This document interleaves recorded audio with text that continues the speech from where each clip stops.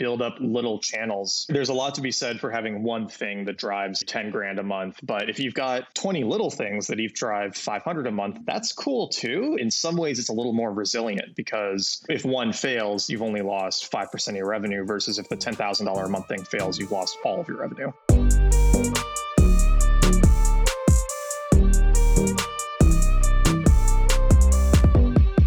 In this episode, I talked to Nat Eliason. We talk about a bunch of different things, ranging from his newsletter, the course that he's running, earning a crazy amount of money from the course, his thoughts on paid newsletters versus courses, really just how he approaches life. It's kind of a meandering episode as we go through those details. I love the way that he's not trying to grow and optimize everything, and then also the way that he's taking internet money and bringing it into like tangible, real-world life experiences, connection with friends, things like that. So it's a great episode. I hope you enjoy it. And actually, before we dive in, I'd love for two things. One, if you're listening to the podcast and you just click through from random clips or things like that and you haven't subscribed, go ahead and subscribe in iTunes, Spotify, and wherever you listen to podcasts. I'd really appreciate that. And then the other thing is, I realized I've never actually asked for reviews. And it turns out reviews help, with rankings and more people to discover the show. So I would love it if you would go on iTunes in particular. Is iTunes a thing? Apple Podcasts, I guess. You go on Apple Podcasts in particular and subscribe and then write a review or just a rating. That'll help more people discover the show. So thanks for doing that. And let's dive into the interview. All right, Nat, thanks for joining me. Yeah, thanks for having me. Excited to be here. So why don't you just kick things off by talking a little bit about the newsletter that you have? And I'm actually curious, how long ago you started it? Yeah, so my name's Nat. Hi. Let's see, in the world of newsletters, I started my newsletter, which is called the Monday Medley, or often just the Medley, in May of 2016. Either way, it's been a while.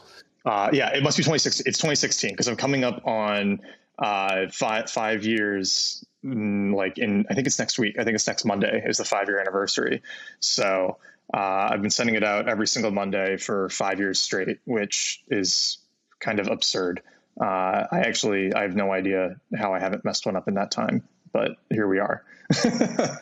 At 260 weeks? Yeah, it would be 260? Yeah, 52 times 5. So it's a lot of newsletters. That is. So what made you start the newsletter? Were there particular people you were following and you're like, oh, I want to be like them? What was it?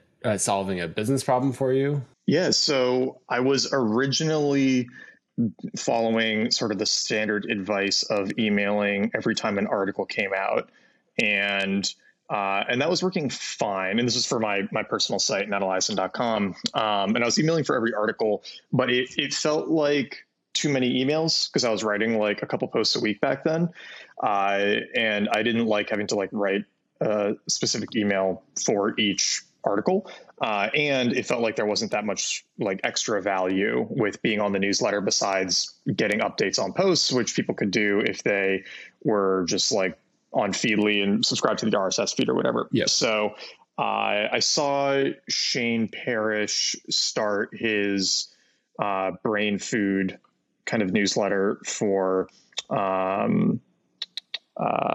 wow, why is the name escaping me now? Farnham Street. Farnham Street, yeah, for Farnham Street. And Tim Ferriss had launched his 5 Bullet Friday around that time too. So the medley started as kind of very similar to those two, where it was here's something interesting I read this week. Here's a video I enjoyed, just kind of a little link dump. And it was kind of that way for 2 or 3 years probably. And then it transitioned into kind of a different vibe where I got a lot of inspiration from Azim Azhar and his Exponential View newsletter, which is really, really good. And I just loved how he wasn't really just sharing stuff that he found interesting. He was kind of going in depth on each thing. And what I liked about his was I felt like a lot of the link dumpy newsletters they didn't feel very high effort or very high value. And it was just okay, here's kind of a dump of things, but you can kind of get that from Twitter or elsewhere. Plus everyone was doing it, right? It wasn't that special anymore. So I was trying to think of how I can make it higher value. Azim's was such a great model because he was like going into detail on each thing. So I shifted in that direction first, where it was like, okay, here's, 5, 6, 7 things from this week that are interesting. They're kind of like in categories, and here's like my thoughts on them, or like a bit of summary on them if you don't want to like go read them. So it made it a lot more detailed.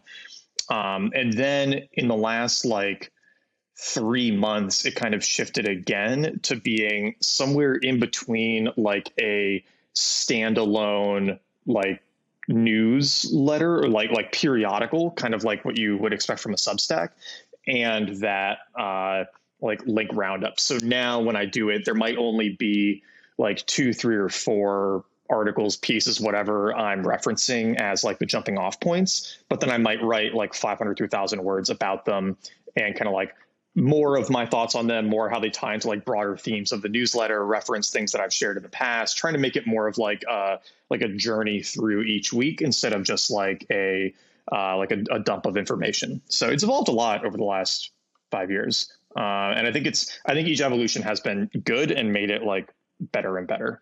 So doing it for 5 years, that's interesting to me in that like that's a long time to show up consistently every week. Has each iteration made it more fun? What are the things that have made it so that it's been good to show up consistently and you've stuck with it for so long?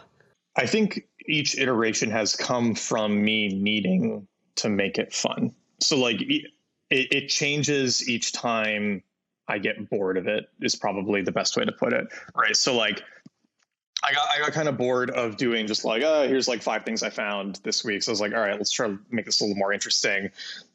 And then I was like writing all of this stuff about each thing, but then it was all of this work to go out and try to like find a bunch of stuff to read and write about each week. And so that was starting to feel kind of like a slog, where each Monday it was like, okay, now I need to go like read articles for 2 hours because I didn't read enough during the week, and then I need to write about it. And so I was like, well, what if I tried to be like more selective and just picked a few things that were really good? Because that was the other problem, was that the talking about a breadth of things was actually encouraging reading shorter, lower quality stuff, right? Because let's say that I've got 2 hours to read material for the medley, but I feel like I need to send 6, 7, 8 things. I'm going to read stuff that's shorter, right, and probably less good, just so I can like fill my quota. Versus what I like about what I'm doing now is I have good incentive to read, a 30-minute or 60-minute article, because I could just riff on that for the entire newsletter and it could be really good.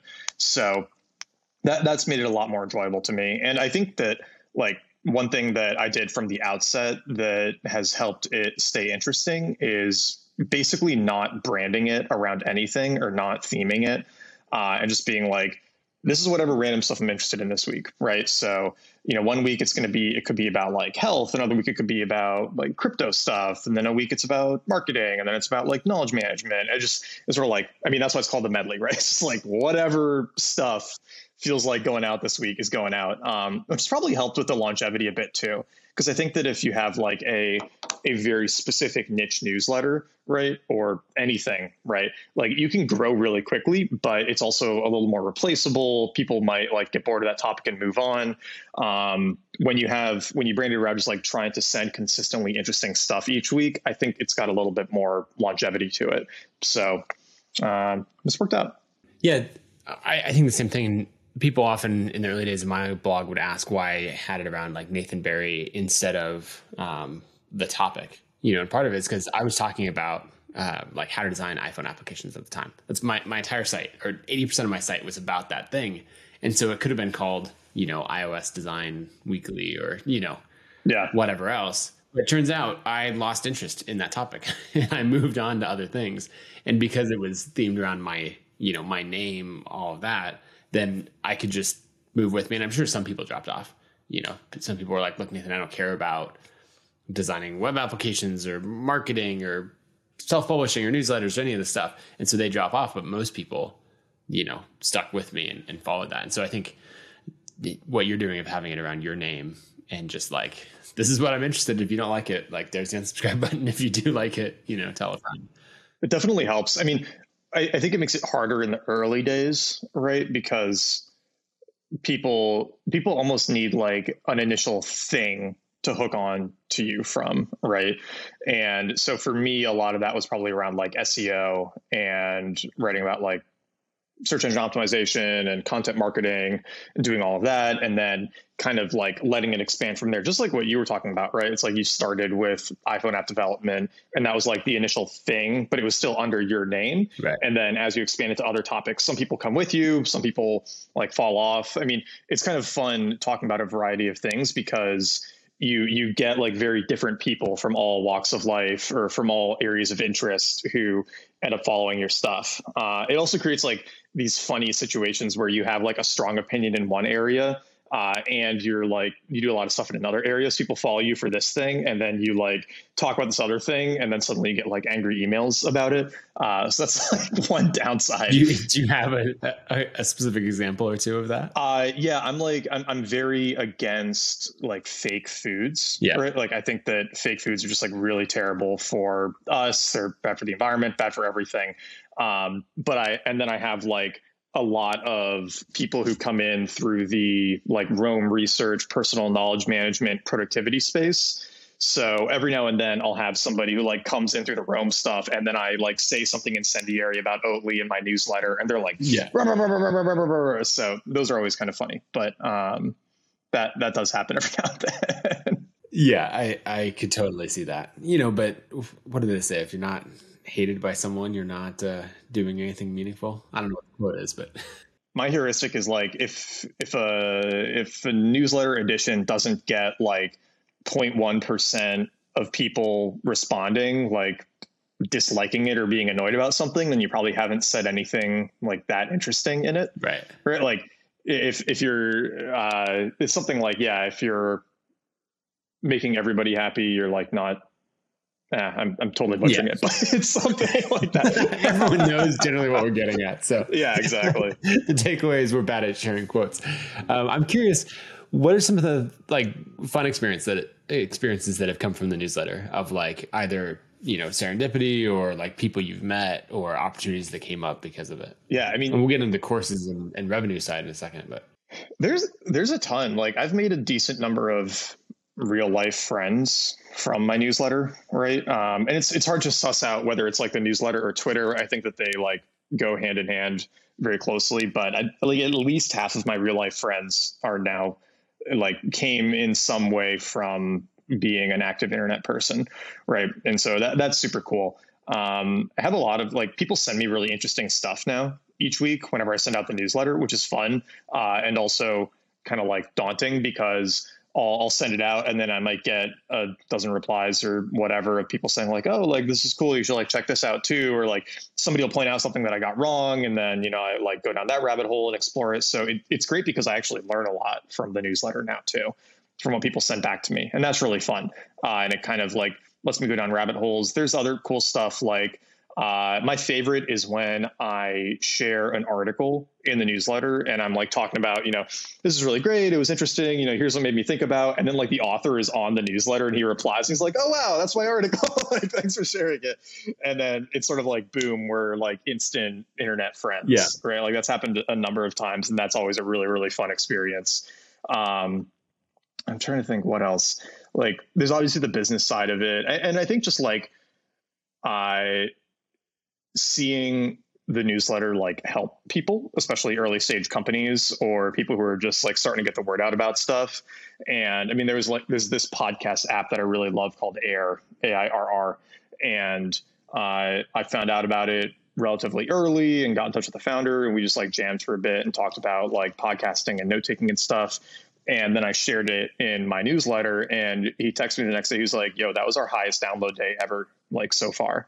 And I was like, that's super cool, right? Like that feels really good because it's like, I found this thing, I liked it, I shared it, and it like made some small meaningful impact in their business. Like that part I really, really enjoy. Yeah, it's amazing to have that attention to be able to direct to things either that friends are doing or just that you think is cool. Like so often, like the most value you could give to a cool project is like, oh, let me click retweet, which doesn't really do much, but to be able to come across something and be like, oh, this is amazing. More people should know about it. And, be able to send tens of thousands of people that direction is super cool. Yeah. this is a bit unrelated, but you're talking about, making friends from the newsletter and all that. Something interesting that I think you posted on Twitter or maybe put in the newsletter, is really a focus on, like, as the world opens up in a post-pandemic thing of, like, you're saying, I actually just want to, like, make friends locally. Like, I've spent all this time, like, we could all get on the plane again. We could go to conferences and like expand our internet circles. And you're like, look, there's plenty of people here in Austin, here in the area around. Like, what drove some of that thinking of, like, investing in the local community and just making friends around you? Yeah. I mean, I think that it was a combination of things. One, pre-COVID, we were probably traveling like minimum once a month, like often twice a month.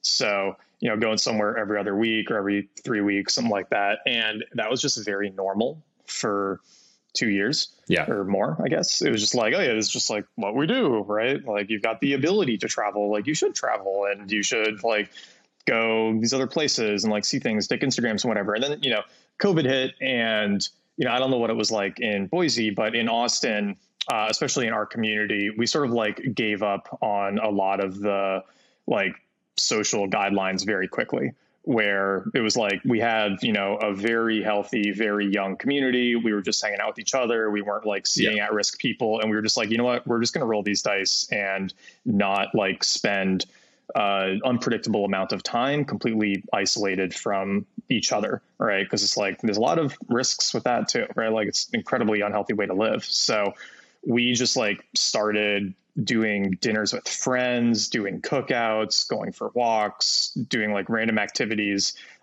like almost every single day of the week.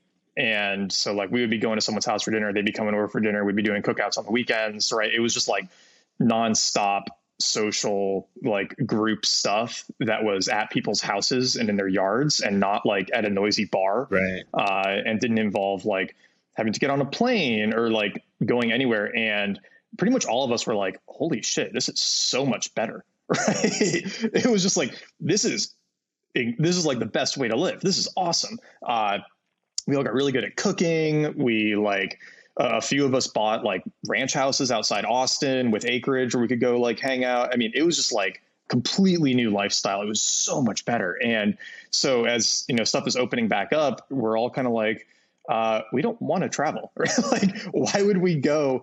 And like, why would we get on a plane and go somewhere when we can just like enjoy life here? Like, why would we go to bars when we can like have, dinner or like drinks and party and stuff at friends' houses, right? Like, why would we go to any restaurant except like the very few that can legitimately make better food than we can get at home? It just like completely changed our relationship with like socializing and time. And I think there's like this tough question of, like, who do you want to build a deeper relationship with? And I think, and every time you choose to spend time with someone or with some place, you're choosing not to spend time with someone else or with some place. And so every weekend that you get on a plane and go to somewhere else, you're like deepening a relationship with something or someone that's like not actually where you live. Right.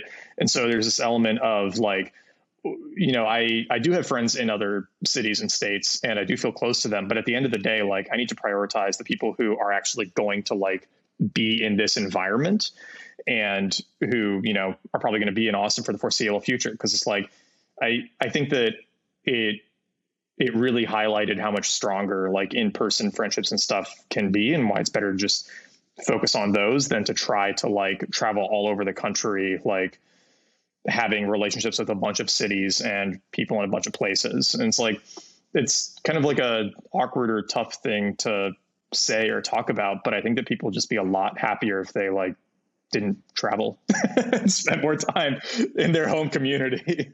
Yeah. And it's just all about being deliberate in that way and choosing the things that, you're going to focus on, because you can't focus on everything.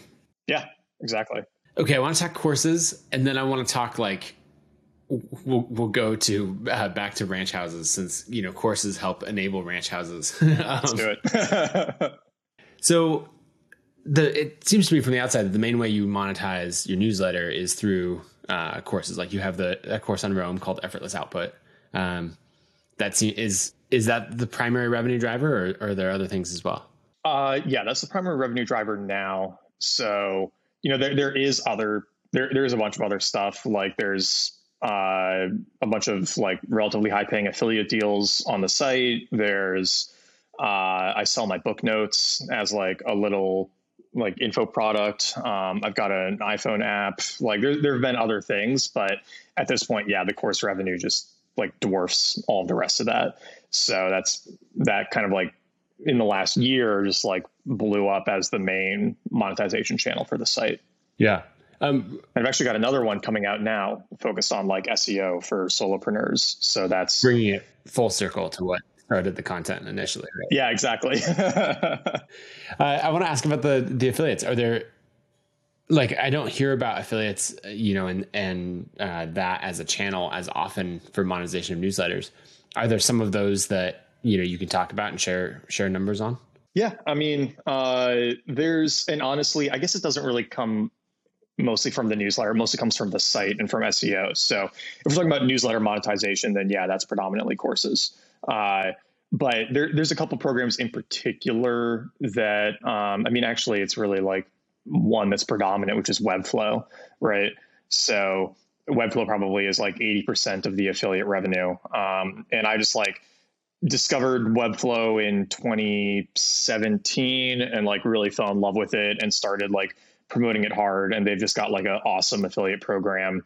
And my philosophy on affiliates is like, I'm never going to sign up for an affiliate program or promote something that I don't already like love and use. Right. But if something that I love and use has an affiliate program, then like, yeah, I'm going to sign up for it. And, how much revenue is Webflow affiliate program driving for you, like on a monthly basis?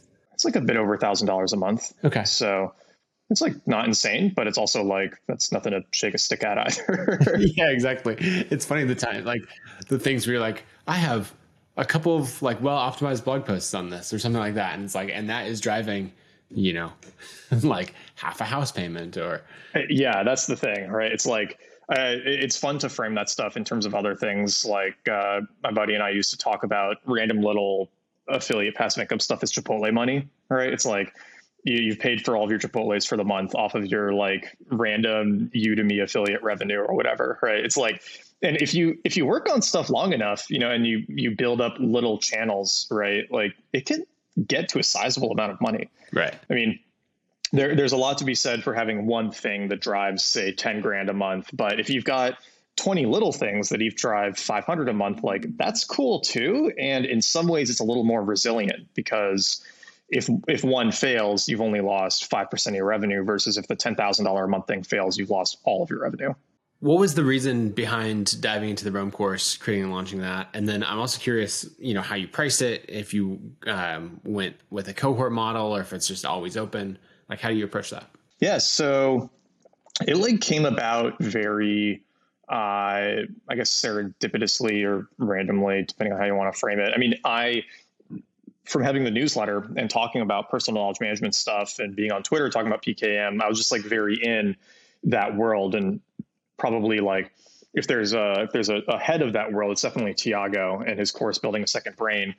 And I went through that back in 2017. And, I've been like very vocally supporting his course and everything that he was working on. But I never liked Evernote. And I always had like a lot of struggles with Evernote as the tool for kind of like doing all of that. So when Adam Kiesling tweeted about Rome in like November of 2019, I was like, oh, this is kind of cool. Like, let's go check this out and play with it. And, like immediately fell in love with it. And, I already had like my newsletter, right? I already had the medley. And so I shared it in the medley and I shared it on Twitter. And then other people were like, oh, wow, this is like pretty cool. And I think just because I'd been sharing stuff I was interested in and sharing and like building an audience of other people interested in personal knowledge management, people took to it very quickly. But it was, and still is, kind of confusing and opaque tool. Yeah. So I had a lot of people asking like, how do I actually use this thing? Like you say it's cool, but it's not clear at all why this is so cool. So I was like, all right, well, I'll write an article about it. Wrote the article. The article like hit front page of Hacker News and like went mini viral on Twitter and got like, some tens of thousands of views in the first 24 hours. And I was like, oh, wow, okay, there's like a lot of interest in this. And then I had 4 or 5 friends text me saying like, hey, if you did a course on Rome, like I would take it, because like you seem very excited about it, but I still have like no idea what to do here. So that was really the push where I was like, all right, if my friends who are like smarter than me are like asking me for a course on this, like that's probably a good sign I should do one. But I'm also like, I'm somewhere in between like intelligent lean startup person and like exceptionally lazy, because I was like, I don't want to do any work on this if no one's going to pay for it. So I just like put out a tweet and said, hey, some people have asked for a Rome course. I'm going to do one. Here's like the initial table of contents. Just PayPal me $50 if you want early access.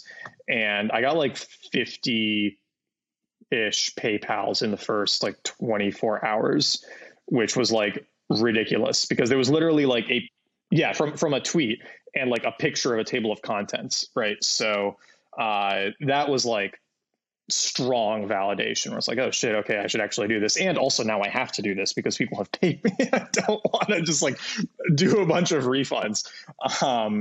And so, yeah, I spent the next month like recording everything, getting it out.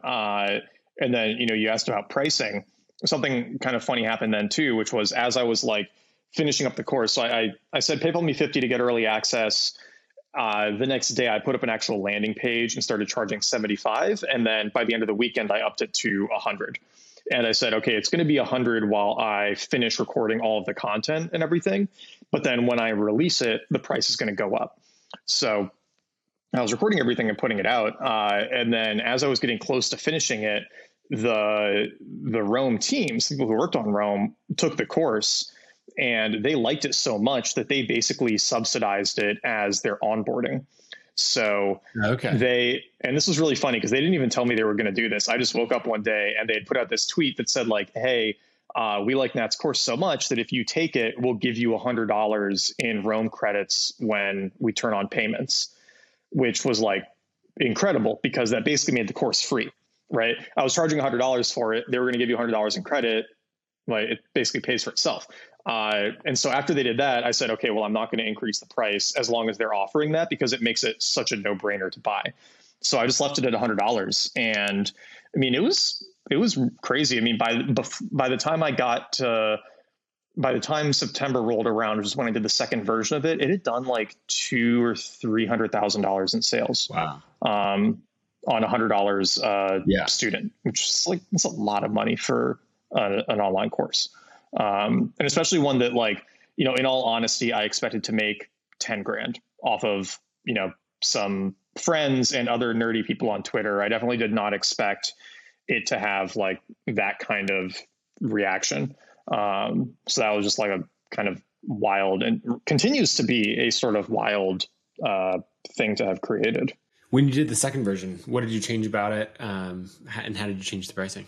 So first version, the great thing about building in public and doing like the whole lean startup MVP, whatever, is that it lets you like validate as you go. Yeah. And not like build stuff that people don't want or don't need. The downside is that when you don't have a plan, stuff kind of just like gets hacked together. Right.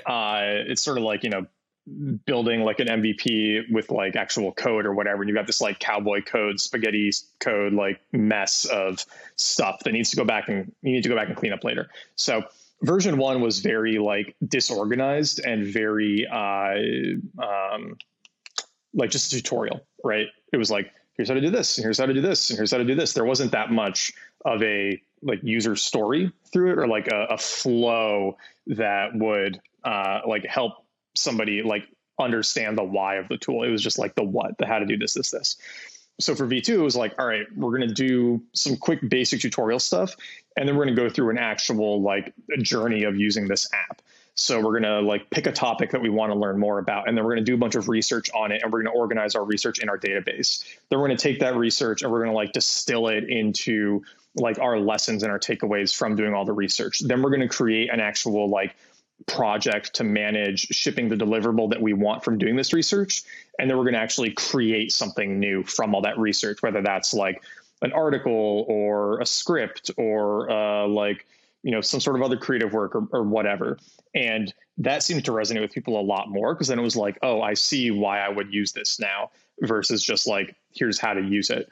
So for that one, increased the price to $250, and then also had a cohort based version for $500, where you got the whole self-paced, and then we met once a week for 5 weeks to go over implementing each of the 5 sections of the course. And the cohort went fine. I just didn't enjoy doing it very much, and it didn't feel necessary for the type of course it was. Like, I think that if you're learning how to do something or how to use something, you don't need a cohort-based model. I think what you need a cohort-based model for is like when you're adopting a new identity or doing something that requires feedback and like continuous integration. So like David's rite of passage course is like the ultimate cohort-based model, because you can't do like a self-paced course on writing, because you need like social pressure to actually ship stuff. You need feedback on the writing, you need coaching. Like there's a lot that you need to do that well. Whereas like how to use Roam, you can absolutely do self-paced. So I haven't done another like 5-week cohort, but what I have been experimenting with, which I kind of like, is this one afternoon intensive.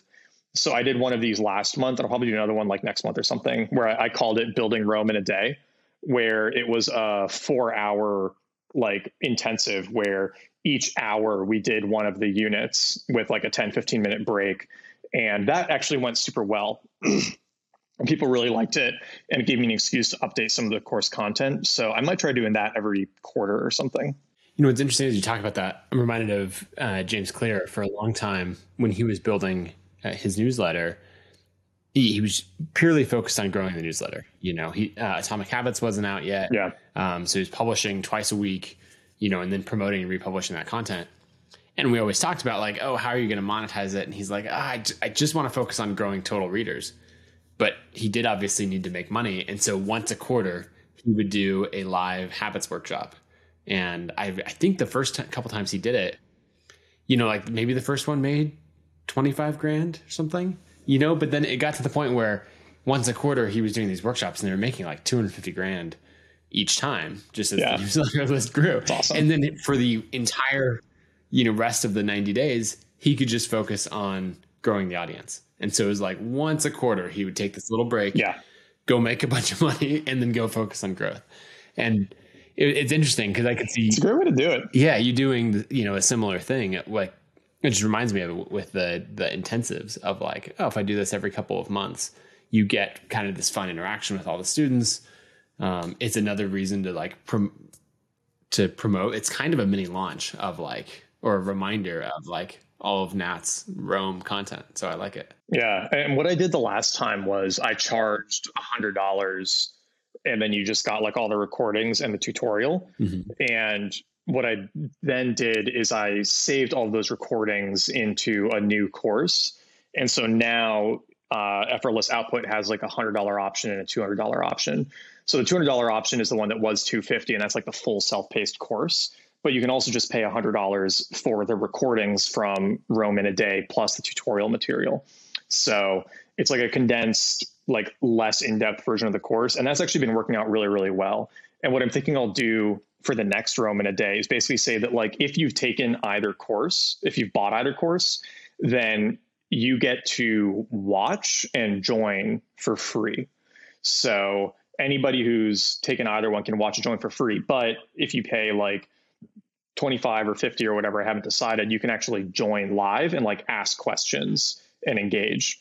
Because like I think there's something like 4,500 students that have gone through it now. Like if I invite all of them to a Zoom, that could turn into a mess really quickly. Yeah. So having like 2 tiers where there's like an engagement tier and a like watch tier, I feel like is kind of a good way to do it. Yeah. And it encourages people, or like gives people something where they're like, oh, I've paid for the course maybe before Roam in a Day existed. And so I can, you know, come check it out for free, and people will appreciate that.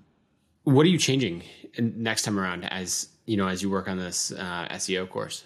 Yeah. So one thing that I've changed my mind on recently is kind of like pricing psychology with courses. Okay. So I think that you can make a lot of money and you can do very well pricing it very high.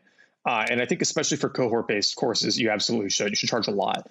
But for self-paced stuff, I've gotten more of the mind that it's better to try to create like a disproportionately incredible course for the price so that there's no reason for anyone to recommend any other course.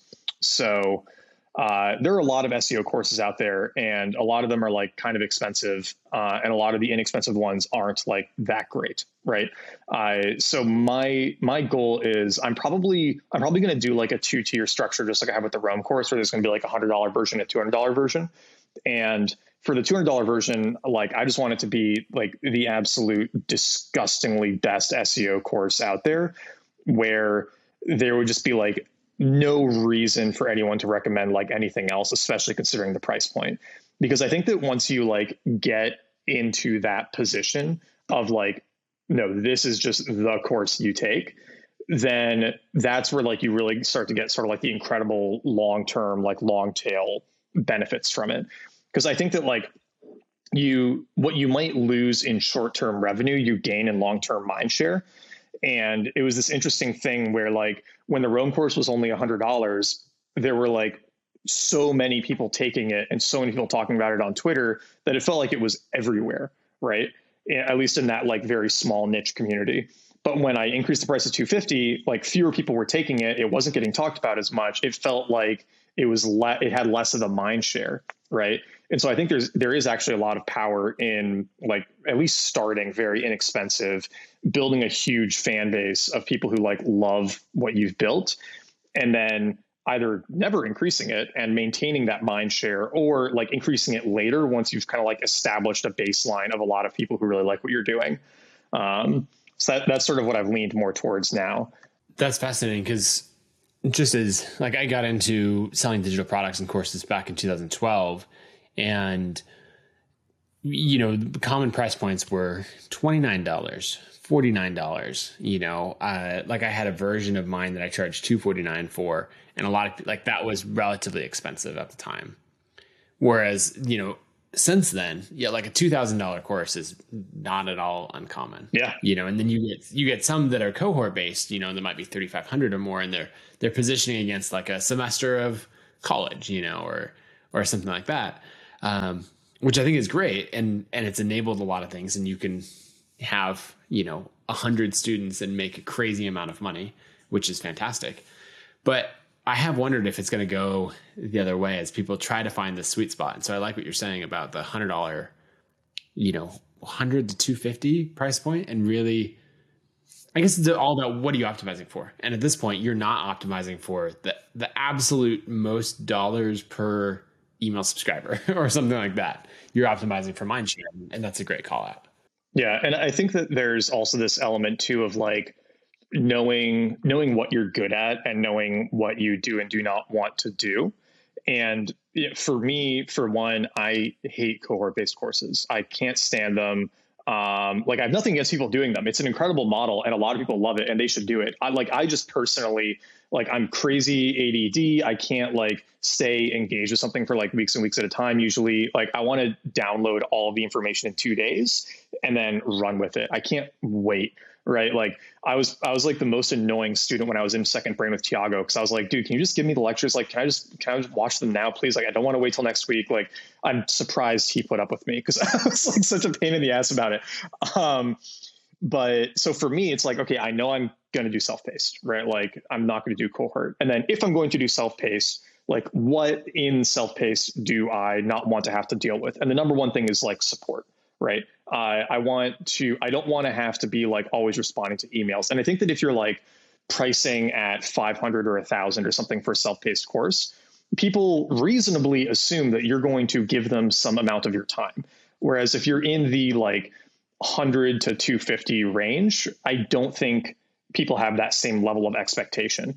And honestly, somebody I like look up to a lot in this regard is Wes Boss, because he's got these phenomenal programming courses, like 25 hours of JavaScript training for $100. Like the delta between the value he's providing and the value he's capturing is like insane.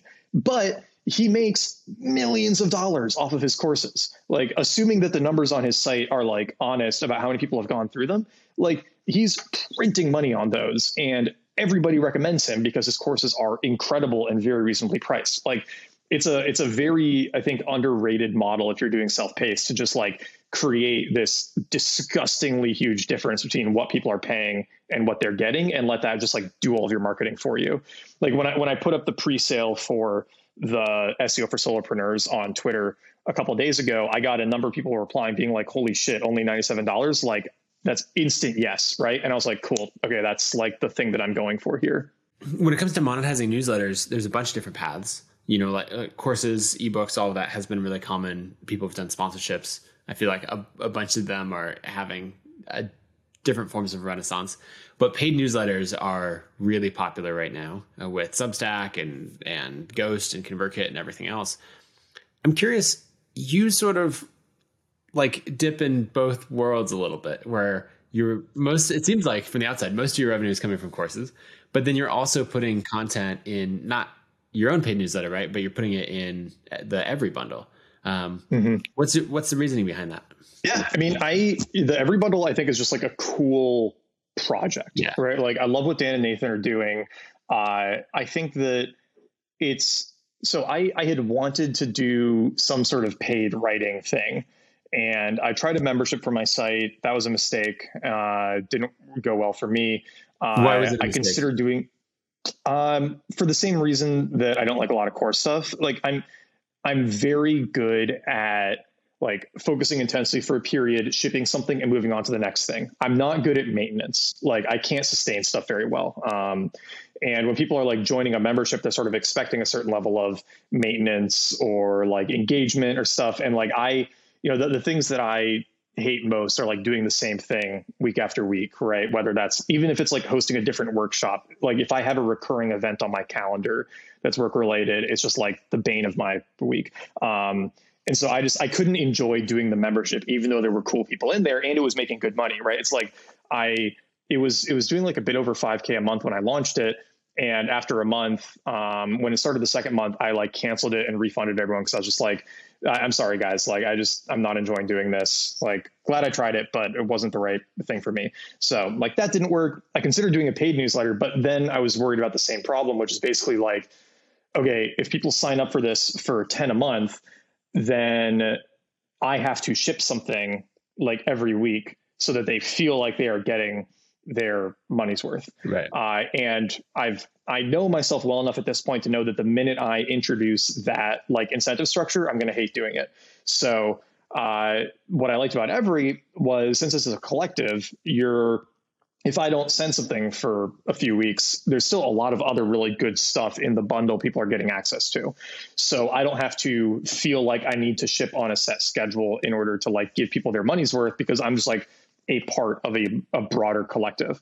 And so I like that a lot. And I like that they're like, it's a very wide variety of topics, and they're very like hands off with sort of like just, for the most part, letting me write about whatever I want to write about. And I'm also like, I'm definitely the odd one in the bundle, in that my newsletter has like no cohesive topic that makes any sense. But that's also like, if anybody knows my writing, they know that that's just like who I am. And so it kind of like fit. It's like, it's good that they were willing to let me do that too. Right. So it's just like, I think it's a cool experiment. And I think that they're going to like grow, and it's going to be cool to like be in that community, and it's fun. And it's like, it's a good like exercise for writing too, because I don't really have anybody edit the stuff that goes on my blog or that goes in my newsletter, but like they're very good about like editing and feedback and stuff. So it's making me a better writer too, which I appreciate. Yeah, I love the structure that they've put around it. When Nathan was on the show, we talked a lot about the like writing process and editorial and how to have that group of people where you can riff on ideas with. Because we all do it, but we do it with a random friend who's over for a barbecue, and we're like, hey, we're like testing out, material for another blog post. And so it's nice to have people who are like, hey, there's something here, but this draft that you wrote isn't it, and actually like hold you to that. Say, hey, if you put a couple more hours into this, it could actually be something that's really good instead of like passable. Definitely. Yeah, they've got like weekly chats for like workshopping article ideas, and people, give each other feedback on stuff they're working on. And it's interesting too, because it's like it's actually a very like politically diverse community, but everyone's very like respectful, and so we can like it's it's cool because I think that a lot of publications are, and like we're seeing this with New York Times and whatever, like they've become very politically homogenous. Whereas like so far there's like a pretty big diversity of like ideologies, whatever, in the people writing for Every, and we're all like, we can disagree very respectfully, like within the Discord, and like have really interesting conversations about stuff. And so I'm hoping that can like keep up, and it makes the newsletter more interesting too, because I feel like we can write about stuff that different people have very different opinions on. Yeah. How's the money side of it work? Is it driving any kind of meaningful revenue for you? Yeah, it's driving some. I mean, the way it works right now, and actually, Evan Armstrong, who writes for Napkin Math, just put out an article on this on the Every blog. The title is something like "Am I getting screwed by Every?" It was a clever title. Yeah. Where he broke down the math of how like writers for the bundle get paid and whether or not it makes sense. And so it's like basically you get 50% of all revenue from people who like sign up and reference you as the reason they signed up. So the bundle costs $20 a month, and everybody who signs up either through my publication or who say that like I sent them, I'm getting $10 of that revenue. So I think I'm making a bit over $2,000 a month from it right now. And I think that but I'm also like not that great about writing as consistently as everyone else. So if I like do a better job of that, and honestly, I think that if I decide on a topic to focus that newsletter on a little more deliberately, that's going to help with it too. Because it is hard to know if it's worth subscribing to something when you have no idea what you're getting. Right. So I'm playing around with a couple of topics to try to like narrow in on over there, and then leave my like other medley of ideas for the newsletter and personal site. What's interesting to me about that is it's like half your own paid membership or, paid newsletter and half affiliate at that point, right? Because going through your site, you have, like there's several posts that you click into and it's like, here's the start of it. Oh, and then go read the rest of it on Every. And so that's like, it's just like, go read the rest of it on my paid newsletter.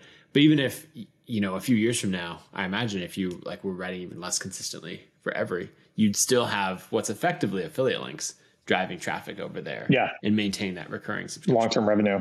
Exactly. That's interesting. So let's talk about some of the things you're doing offline. One of my favorite things is taking, I think Ryan Holiday and I were talking about this at one point, of taking like internet money and turning it into tangible real life things. What are some of your favorite, real world uses of internet money?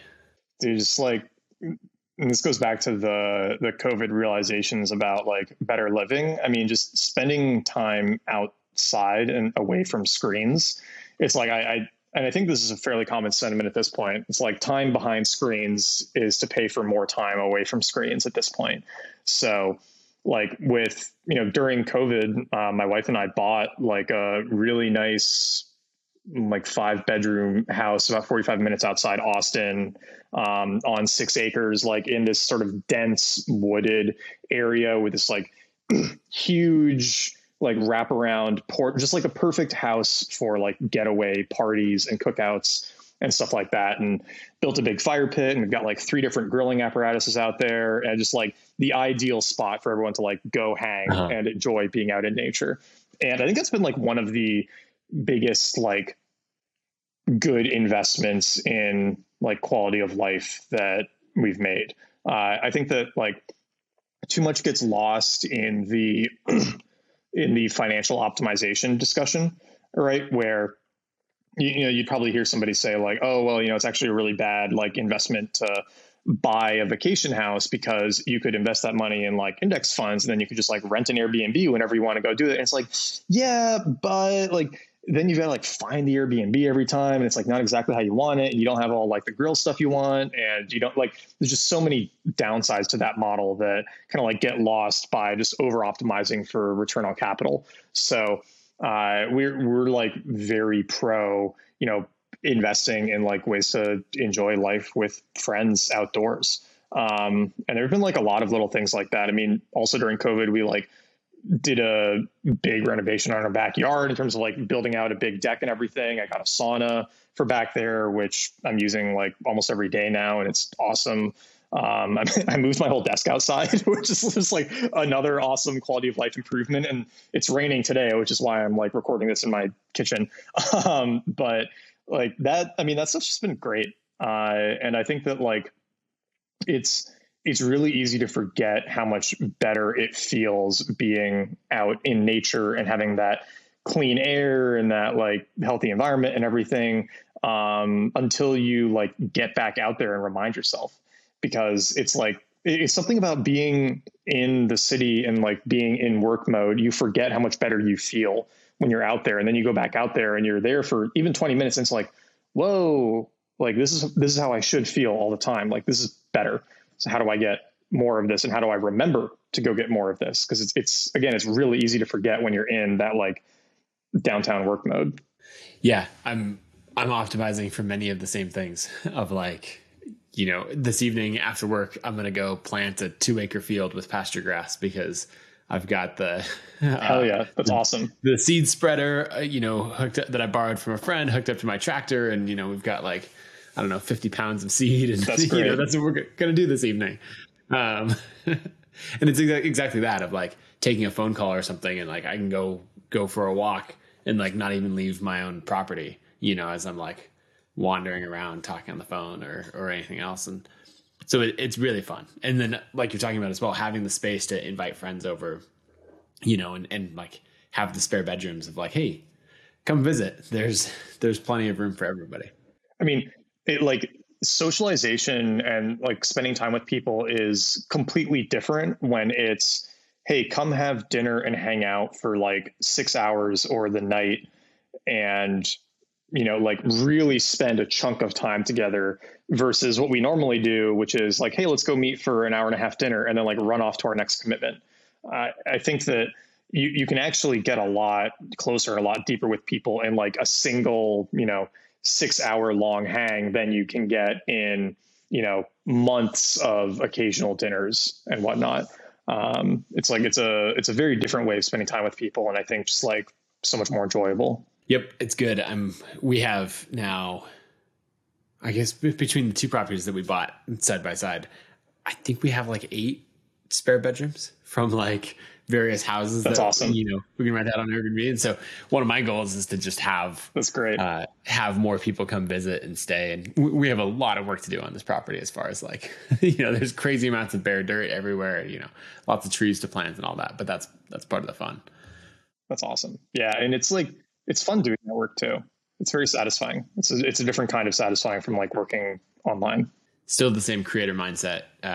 It just is applied differently when you're, you know, outlining a roam course versus building a fire pit. Yep. Let's see. On the other side, I'm curious about things. Well, so from following you online, you have this interesting balance between like lots of things that are optimized, right? Being the roam research guy, you know, you've got all the systems dialed in, you know. I remember you talking about, I think you and your wife talking about perfect pitch, you know, and you're like, oh yeah, I have an article somewhere, you know, like, let me go dig it up. You know, I've researched this and like how kids can develop perfect pitch, or, you know, any of these things, right? You have extensive research and things that are heavily optimized. And then you also have like this whole other side of your life where it's purposeful under optimization, you know, where you're either saying like you're getting out of your agency and stepping back from that. You know, you don't strike me as the person who's trying to make the most amount of money in every area of life. And so I'm curious, how do you think about that? What are the things where you're like, this is what I'm going to have dialed in, and this is the area where maybe you're even actively preventing yourself from optimizing some of those areas? Yeah, I think a lot of it comes back to, for lack of a better term, just like being kind of stubborn and like selectively lazy, in the sense that I think that when I was a kid, you know, my parents would always say like, well, you're going to have to do stuff that you don't want to do. And I think there was part of me that was like, I'm going to show you, right? Like, I bet I can figure out a way to like not do most of that stuff. And I think like realizing that like the point of accumulating capital was to like design your life in the way that you want it and not just to like accrue more capital was like a very helpful realization in maybe in college or something. Because I had a lot of friends or peers who were going into these like Wall Street careers where they were working 60, 70, 80-hour weeks and making great money, but just like being miserable.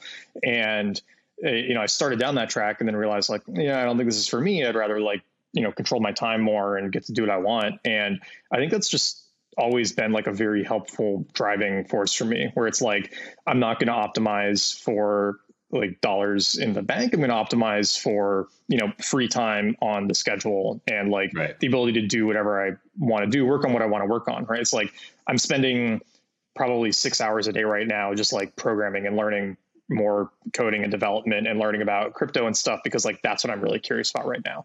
And I think that I can do really, really good work and I can make really, really good stuff when I'm very interested in it and very like compelled to do it. But the minute someone like tells me to do something, or the minute I feel like I have to do something, my like quality of output and everything just like goes through the floor. And I'm like I'm the worst possible person that you could hire.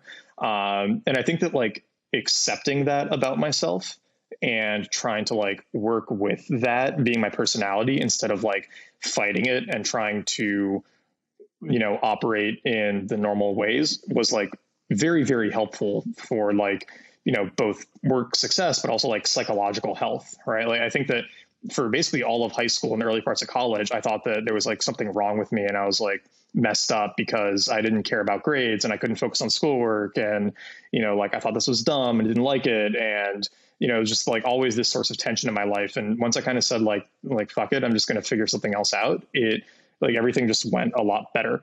So, like even dumb stuff now, right? Like, yes, I should, obviously I have the time to like do my laundry and clean my house, but like I don't want to.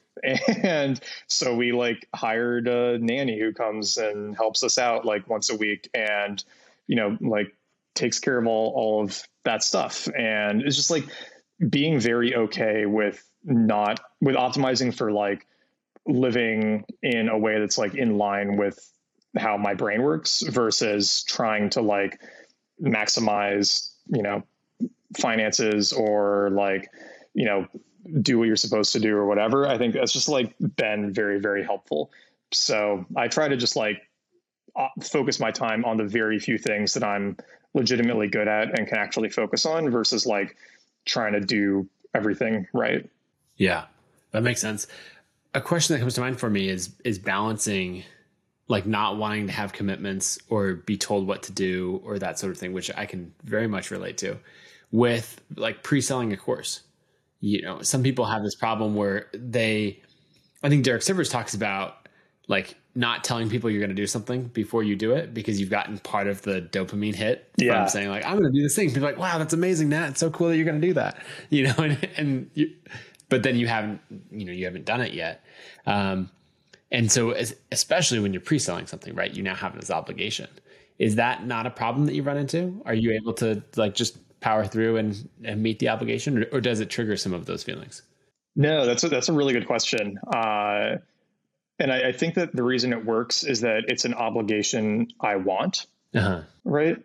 It's like, because it's funny, like at the same time that I'm really bad at doing things I'm told to do, I'm also really bad at like shipping stuff if there isn't like some reason to ship it, if that makes sense. So like I respond very well to peer pressure or like having other people who are committed to the same things as me.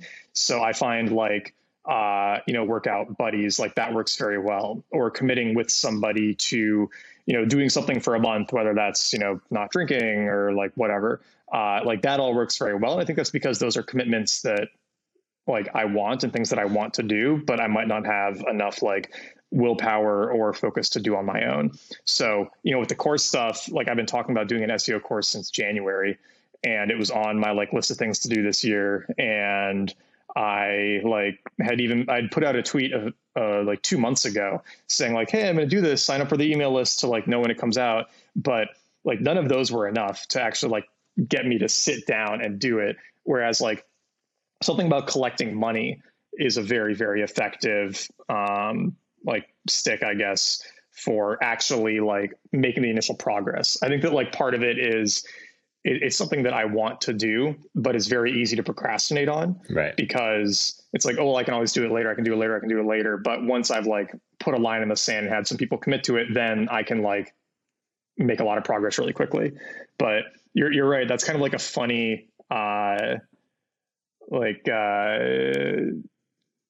comparison or like example, or I don't know what the exact term would be. It's a bit of a dichotomy. Yeah.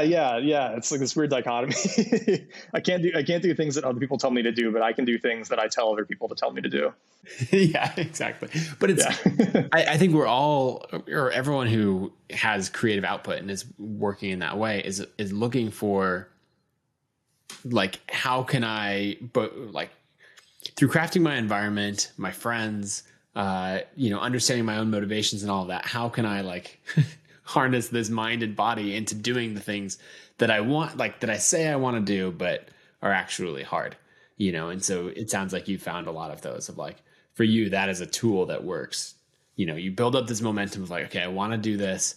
Now I need a reason to do it now instead of, later this year or next year or never. 3 months. Yeah, exactly. Yeah, that's good. As we wrap up, I'm curious a bit more your relationship to goals, and maybe I'll go with a different question. Our friend Clay Aber has a question that he likes of, if we were to meet a year from now with a bottle of champagne, what would we be celebrating? And so I'm curious for your answer to that question, and then I'm also curious for to know more about how you set goals and if you do. Yeah, I mean, it would be slightly late, but we'd probably be celebrating my wife and I having our first kid. Yeah. I think that was like the most important thing to focus on for this year. And it's, I think once you decide to focus on like family and like community and building that, like all of the work stuff really just feels like it's in support of all of that. So, that was like number one thing I think on the list for this year. And, we're very lucky that we're expecting in October. So really looking forward to that. And I think that would be like the number one thing. There'd probably be other stuff too, but like our daughter's not even here yet, but I can sort of already tell that it's just like all the other work goals are going to kind of like fade in comparison. Yeah. And it's one of those funny things too, where it's like, if you've spent your whole life focused on, or your whole life up until this point, right, which hasn't been super long, but as long as it's been focused on work goals, then you, on the one hand, you're sort of like, oh, I'm going to like lose motivation and drive once I have kids. And like, that's bad because work is good. But then it's like, no, that's good. Right. That's a healthy thing. Like your end all be all shouldn't be like incrementing numbers in like a database somewhere. There should probably be stuff in the real world that's more important. So like, I'm excited about that. And I think that that's going to be like a really just like awesome change of like life and energy. And and unfortunately, I think it's like something that a lot of like young, ambitious guys don't like, or could probably focus on earlier and be happier with. Right. And like, I don't want to tell anyone how to live their life or whatever. I just like, I think that I've never, you don't really hear people in their 60s, 70s, 80s saying like, I wish I had kids later and spent more time focused on work. Right. Right. Like maybe there probably are some people who feel that way, but it's much more common to hear the opposite. Right. So I'm pretty excited about that. And I think that's probably what we'd be celebrating. Yeah, that's good. And I wanted to bring it back to what you're talking about of, some COVID changes and benefits that came from that. For us, we had our latest kid, January 1st, 2020. And so I would have spent, I would have done a couple of team retreats. I would have like every conference request, I'd be like, how much business will this do if I go speak at this or any of that? And I just had none of that. Yeah. Like for an entire year, I was like the whole first year of his life, I was there, every day. And that was the It's coolest awesome. thing. And so, yeah, you end up with this, a different focus on priorities. And also it's like, to your point earlier about just like having random articles and stuff about things. It's like, this is what all that research is for. Right. It's like, this is why I care about health stuff so much. Right. This is why I care about education stuff so much. Right. It's like I'm so jealous that she gets to grow up in this world where we have so much more information and like know how to do so many more things and like understand certain things so much more than we did, almost 30 years ago when I was born. Like, that's pretty cool. And I'm like excited for her for that. Yeah, that's good. Well, let's leave it there. Where should people go to sign up for the Monday Medley and check out all the things you're doing? Yeah. I mean, best spot to go just be nataliason.com. That's where pretty much all the content lives. Got the newsletter, sign up on the homepage there. And then I'm most active on Twitter. If anybody wants to hit me up, just twitter.com/nataliason. It's really the main social media I use. So say hi there and let me know if you enjoyed the episode. Sounds good. Thanks for joining me. Yeah. Thanks, Nathan. Talk soon.